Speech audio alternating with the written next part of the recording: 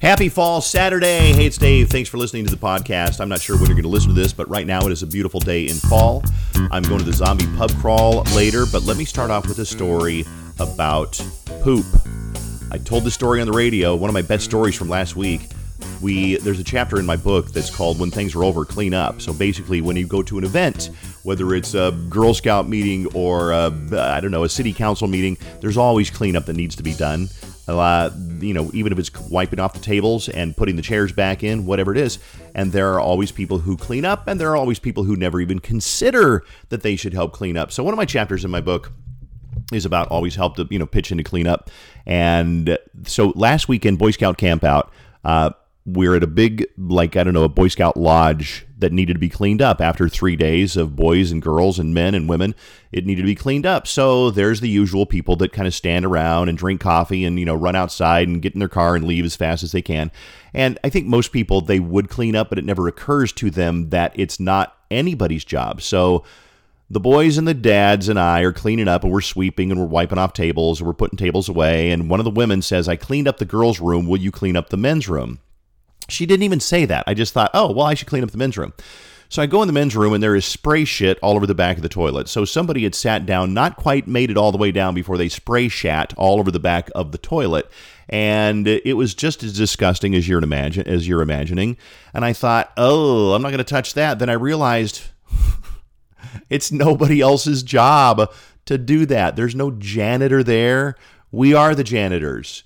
There's a caretaker, but I didn't know when he'd get up there or whether he or she did. I didn't know.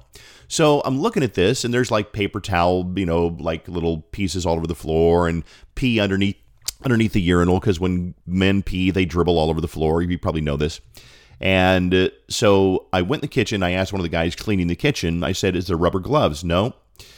So I got 2 garbage bags. I put a garbage bag on each hand and a big wad of paper towels. And I cleaned that spray shit off the back of the toilet, and I got it all off of there. I washed my hands 27 times afterward, even though I didn't get anything on there. And I've said last week, I said, I'm not bragging, but you know what? Maybe I am bragging. I don't know. I think that it's good. I'm proud of the fact that, hey, nobody else did this. I went and did it. And I think that if it would have occurred to you, you probably would have done it too. But I think it's just an interesting lesson, is that it's nobody's job to put the chairs away or to wipe down the tables after an event. If you're at a restaurant, screw it. That's what the staff is for, right? But if you're at if you are renting out the local VFW, or you're renting out, I don't know, I don't have a good example. There's a place where our Boy Scouts go to meet, and it's called A Better Society. And at the end of the night, the boys know they got to put the chairs away. They got to put it back the way it was. And if we, have snacks or whatever, they got to vacuum. They got to sweep up. So, end of story on that one. Hey, listen, last week on the podcast, we talked about a new thing. We got a phone number now. And you can call this phone number anytime and leave a voicemail. It's 612-405-9359. I haven't done a podcast in almost 2 weeks.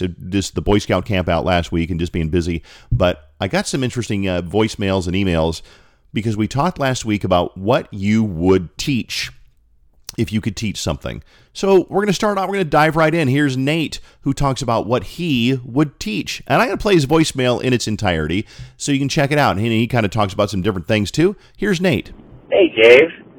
My name is Nate. I'm also a Chanhassen resident, and I just got done listening to your podcast, and I was kind of intrigued by the question and the question you had for us, and the phone number that you now have for us to give you answers. I think that's pretty cool. Your question was, what could I teach if I could teach anything? And I sat there and I thought about it for a minute. What I've been doing for the last 13 years is real estate and architectural photography. Photography is a tough thing to teach, but what I do is a specific little niche, a fun little gig that it is very difficult, but I have taught many people to kind of do the same thing. I would say that what I do is kind of got to be the most difficult photography around town. And I've been a long-time listener. I've been listening to your show ever since you came here. I've met you a few times, and I think I've told you this in person, that I was one of those kids that were listening to you in the back of Mom's minivan on the way to school and whatnot. But to get back to it, real estate photography. I've been doing it for 13 years. I've photographed anything from a $50,000 house to a $15 million house. Minnesota has some outrageous properties. I'm sure you've heard.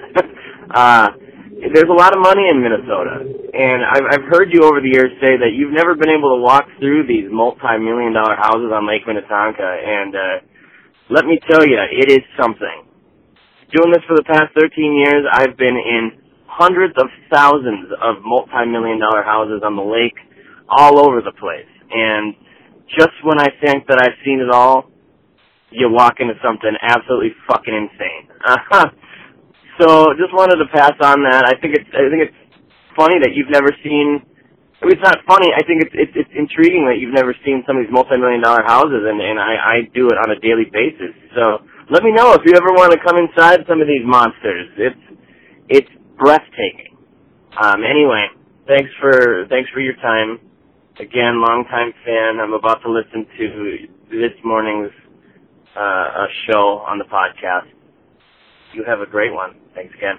Bye. So that's what Nate would teach. Here's my friend Chris. I've known Chris for 35 years. We started at the same job in Las Vegas, I think on the same day. And Chris is right around my age, obviously. And he just had gastric bypass, some health problems. And Chris is one of the greatest, kindest people I've ever met in my life. He is a little bitch sometimes, and he complains about stuff, but we all do that. And Chris is positive other times, and he's got a heart of gold. Here's Chris. Hi, Dave Ryan. Chris DeMarco in Las Vegas. If I could teach a class on anything, which actually I hope to do in the future, it would be anybody who wants to have any form of bariatric surgery, because I went from 315 pounds to 235 before surgery. And it looks like by my birthday of next year, I'll be at 160 pounds, which I haven't been, I think, since I met you at KLUC in 1984.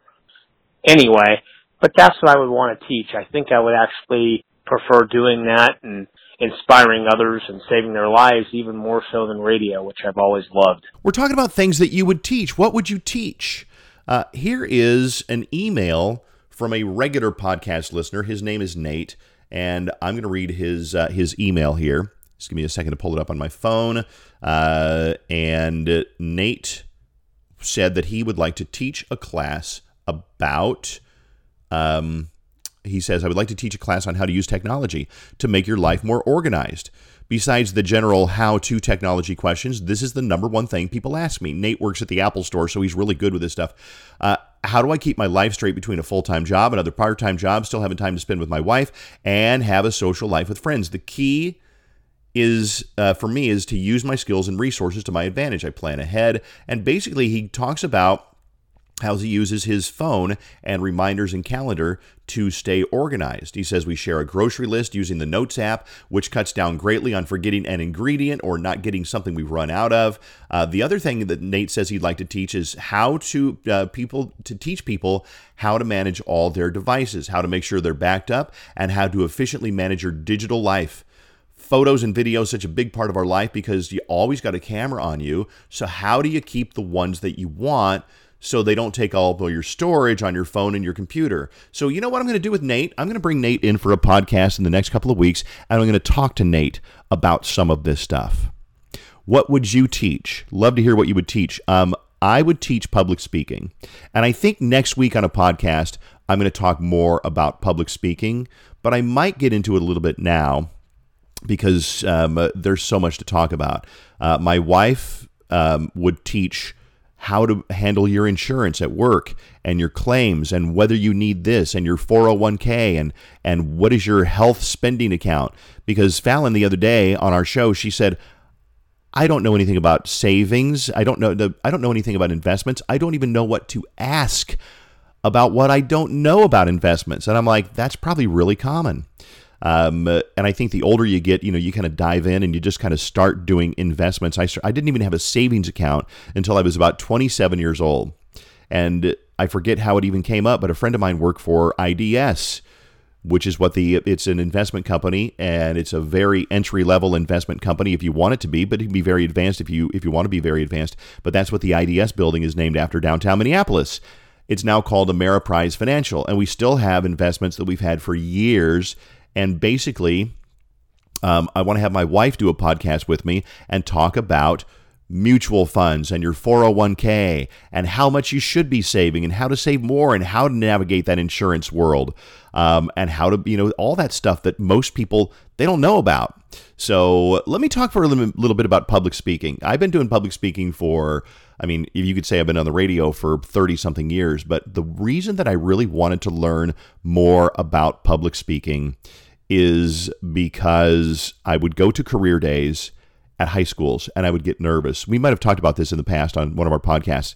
I would get nervous, and it was frustrating because I knew my stuff really well about radio, but it didn't matter because I couldn't get it out. I'd constantly swallow and lose my place, and I'd appear nervous. And let me tell you, once you appear nervous to a group you're speaking to, you make them nervous and uncomfortable. And they're like, Jesus Christ, get it over with. Stop being so nervous. So I was frustrated, and at that point I said, I'm not going to do career days anymore.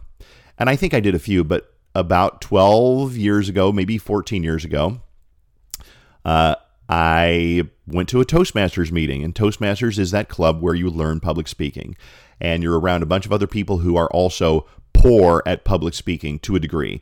Some people are good at it, some people are poor at it, but I really thought Toastmasters would be full of people who were like super good at public speaking. Hey, Dave, how are you? Firm handshake and a clap on the back. And it wasn't like that at all. They were full of average people who knew they had to work on their public speaking. And some were more advanced than others, and some sucked. I'll be honest with you. I've been in Toastmasters meetings where it's like, oh my God, you need some fucking work. And I was at that point too. So let me give you some tips on public speaking. First of all, practice. That's the most important thing. Practice in your living room, practice in your car, but practice. A lot of people say, I'm going to go speak from my heart, and I'm going to just do the best that I can speaking from my heart. That's the most sincere thing I can do. Fuck that. Don't do that. If you want an example of somebody who's speaking from the heart and bombs, go to any wedding where the bridesmaid or the maid of honor or the best man does a speech from his heart. It's almost always a disaster. I've seen it happen before where a good friend of mine got married. His brother spoke from the heart, and it was awful. He spoke for so long. Don't speak from the heart. Practice your speech, and you'll be amazed how much more comfortable you'll be because you practiced. I'll give you the other one. Keep it to a limited time. Don't speak too long. There's an old saying in public speaking that says you want them to like you just as much when you sit down as they liked you when you stood up. In other words, we've all been to a speech where the speaker just speaks way too long. And how long is too long? Well, that really kind of depends. It depends on what your setting is. If you're doing a graduation speech and you're the keynote speaker and you have a great story to tell about how you went to the South Pole or how you were an Olympic gymnast and you overcame all these obstacles. I saw Mary Lou Retton do that one time. She was fascinating and she was a great speaker. She probably spoke for 40 minutes, which is a long fucking speech, but she was ready for it, qualified for it. I went to the worst speech I ever saw in my life was my high school graduation speech. They had a guy who had graduated from our high school years ago, and now he's a doctor. He was terrible, and he talked for so long. I tell people you have an unwritten agreement with your audience not to speak too long. And if you go over that limit and you break that agreement, that unwritten agreement, they have every right to tune you out and be rude. And that means pull out their phone. That means tune you out. That means even start talking to their friend. Most people wouldn't do that, but if you speak too long, they have a right to reject you as a speaker. Always speak, leave them wanting more. Have them love you just as much when you go to sit down as they do when you stood up to speak. Another rule of public speaking, don't rely on your PowerPoint. A lot of people pull out a PowerPoint as a crutch, and they'll use that PowerPoint, which basically they're reading stuff off the PowerPoint that people could read for themselves. Hey, PowerPoints can be useful sometimes, but don't use a PowerPoint as a crutch. I remember I spoke to 800 or 600 college accounting students about 5 or 6 years ago, and they said, we want 45 minutes and we don't want a PowerPoint and no notes. So I had to speak with no notes and no PowerPoint to 600 accounting students for 45 minutes. And guess what? It worked out because I'd been experienced enough and practiced enough that I knew the stories they would respond to. I broke it up with some prizes. I did a silly bit where I gave out my phone number to the crowd, and then I held my phone up to the microphone, and the first person to call me won a prize pack. And of course, my ringtone, remember 5 or 6 years ago, my ringtone was Call Me Maybe. And they laughed and they thought it was funny. And then I had them chant something from my book, Feed the Goat, Feed the Goat.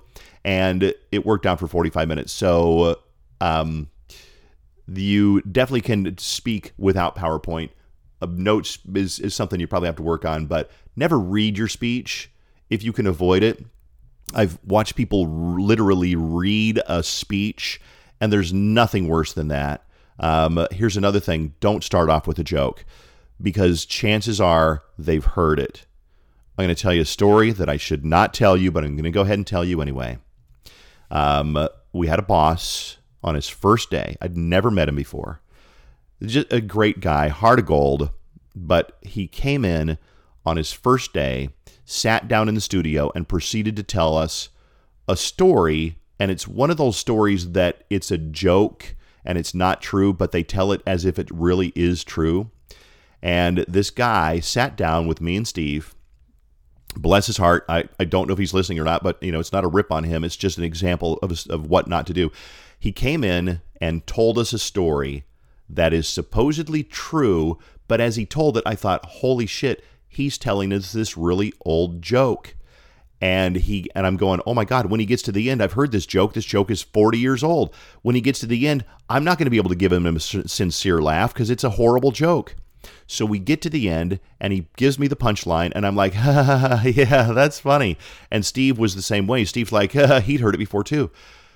And it set up a impression for our entire relationship that just wasn't good. And I like this guy. He was a nice boss. He ended up getting let go, not because of the bad joke. It didn't work out. But he started with a joke that bombed.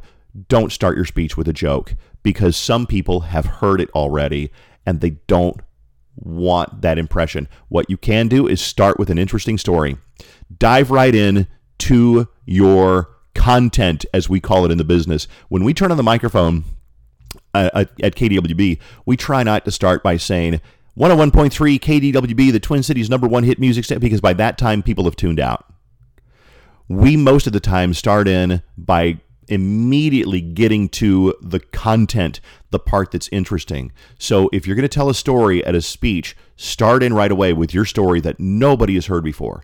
Make sure it's an interesting one. I start my speeches with a story about how I wrecked my bike because I was stupid when I was about 12 years old. I tell the story and I build it up, and then I tell the story about how I did something else that was equally stupid, but one turned out good and one I wrecked my bike and I got hurt, moderately badly. I was okay. But my point in the story is take chances, but don't take stupid chances.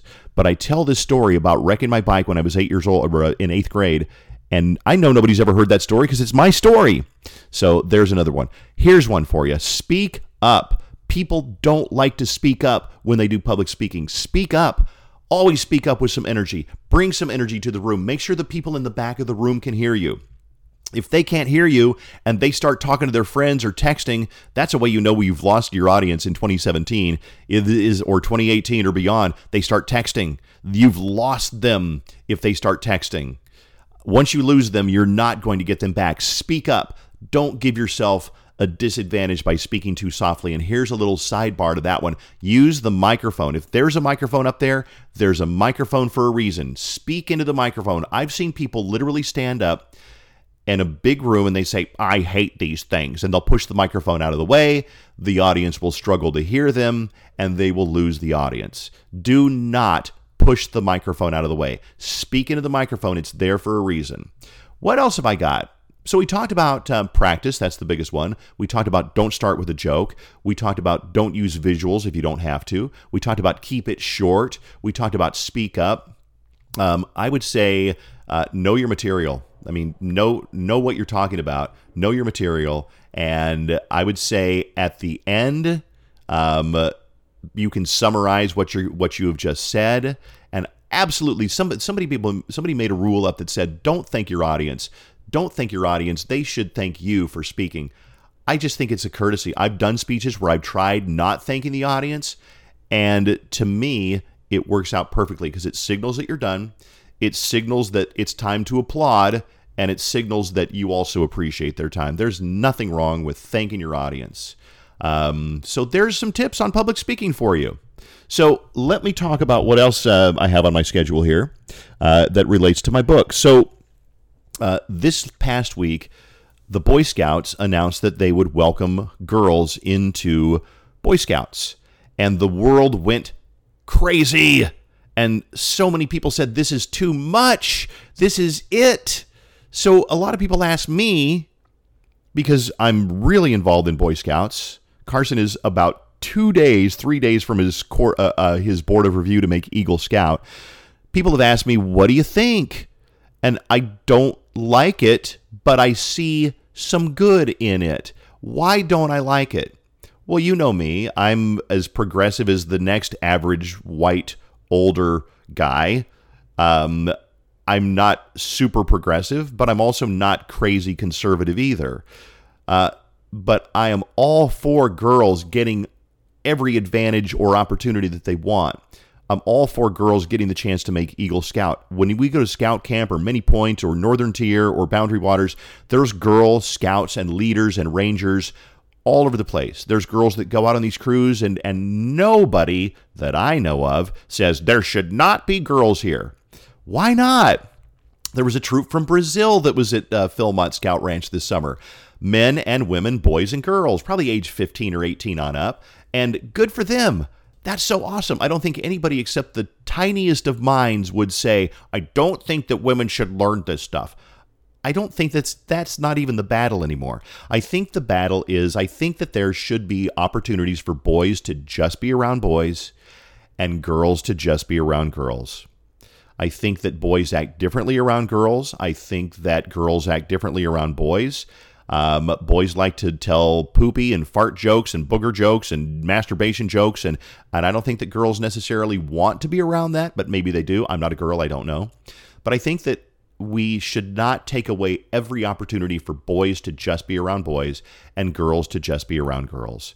Each troop is going to have its own policy of whether to admit girls, and even if they do admit girls, they'll have their own patrols.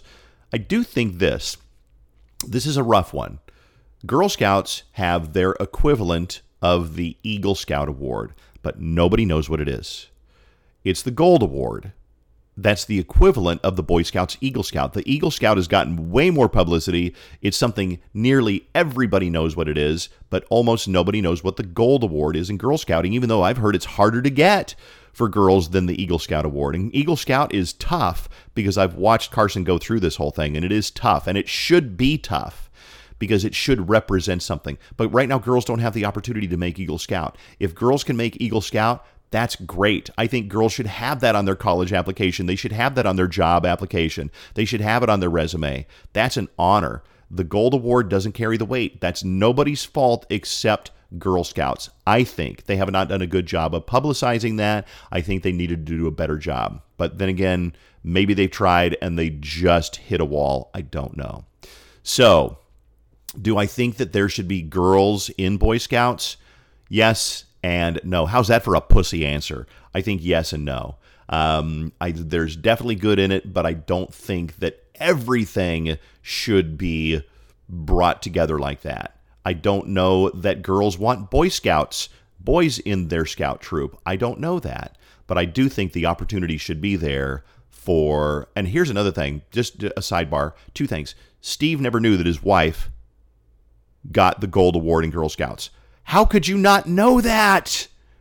But I think that's kind of the invisibility of the Gold Award. The other thing is Fallon was a Girl Scout, and she said, we didn't learn stuff like survival skills and kayaking and rock climbing, and we didn't learn how to build a campfire. We learned more, I don't know what is the right word, crafty home things, like maybe how to make a tie-dye shirt. And hey, you know what? That's fun, but maybe Girl Scouts needs to step it up and teach girls how to make a campfire in the rain. Yes, you can make a campfire in the rain. It's a bitch, but it is possible.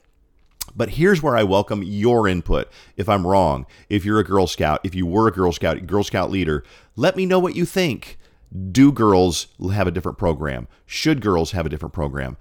Leave me a voicemail to 612-405-9359. I'm going to wrap up with one chapter from my book, and that is Chapter 30, For Guys Only, One Skill You Should Have. I've always admired the guy who can sit down and entertain everyone by playing the nearby piano. Wow, is that ever a cool skill? Find an old upright at a school or a hotel lobby, and he can sit down and bang out The Entertainer by Scott Joplin, Music Box Dancer by Frank Mills, or Don't Stop Believin' by Journey. Now, if you're not already an amazing piano player, you never will be. You're too busy. If you've had great musical ability sitting dormant inside you, it would have shown itself by now. Settle for being able to find a good radio station on your car radio. The good news is that one skill every guy should have, and I'll add to this now, 4 or 5 years after I wrote this chapter, every girl should have this skill too. But particularly guys, learn how to build a fire. Accidental fires start all the time, but just try starting a fire on purpose. It might sound easy, but unless you tried to do it lately, you probably don't realize it's kind of tricky. You might get a bundle of paper started with no problem, but getting those bigger pieces to catch isn't as simple as it sounds. You can have an entire Sunday New York Times and a pile of dry leaves and still be unsuccessful. I'm not going to tell you how to build a fire. You can probably go on YouTube and find all kinds of helpful tutorials. But what I will say is next time you're at a cabin during a snowstorm, you'll be the big hero when you build a big blazing fire for your friends. And that's almost as impressive as playing the piano. Hey, listen, this is our longest podcast to date, but we had a lot to talk about. Thank you for listening. Remember, get a hold of us. And when I say us, it's just me. I don't have anybody who does this for me. Get a hold of me. Send me an email to daveryan@kdwb.com.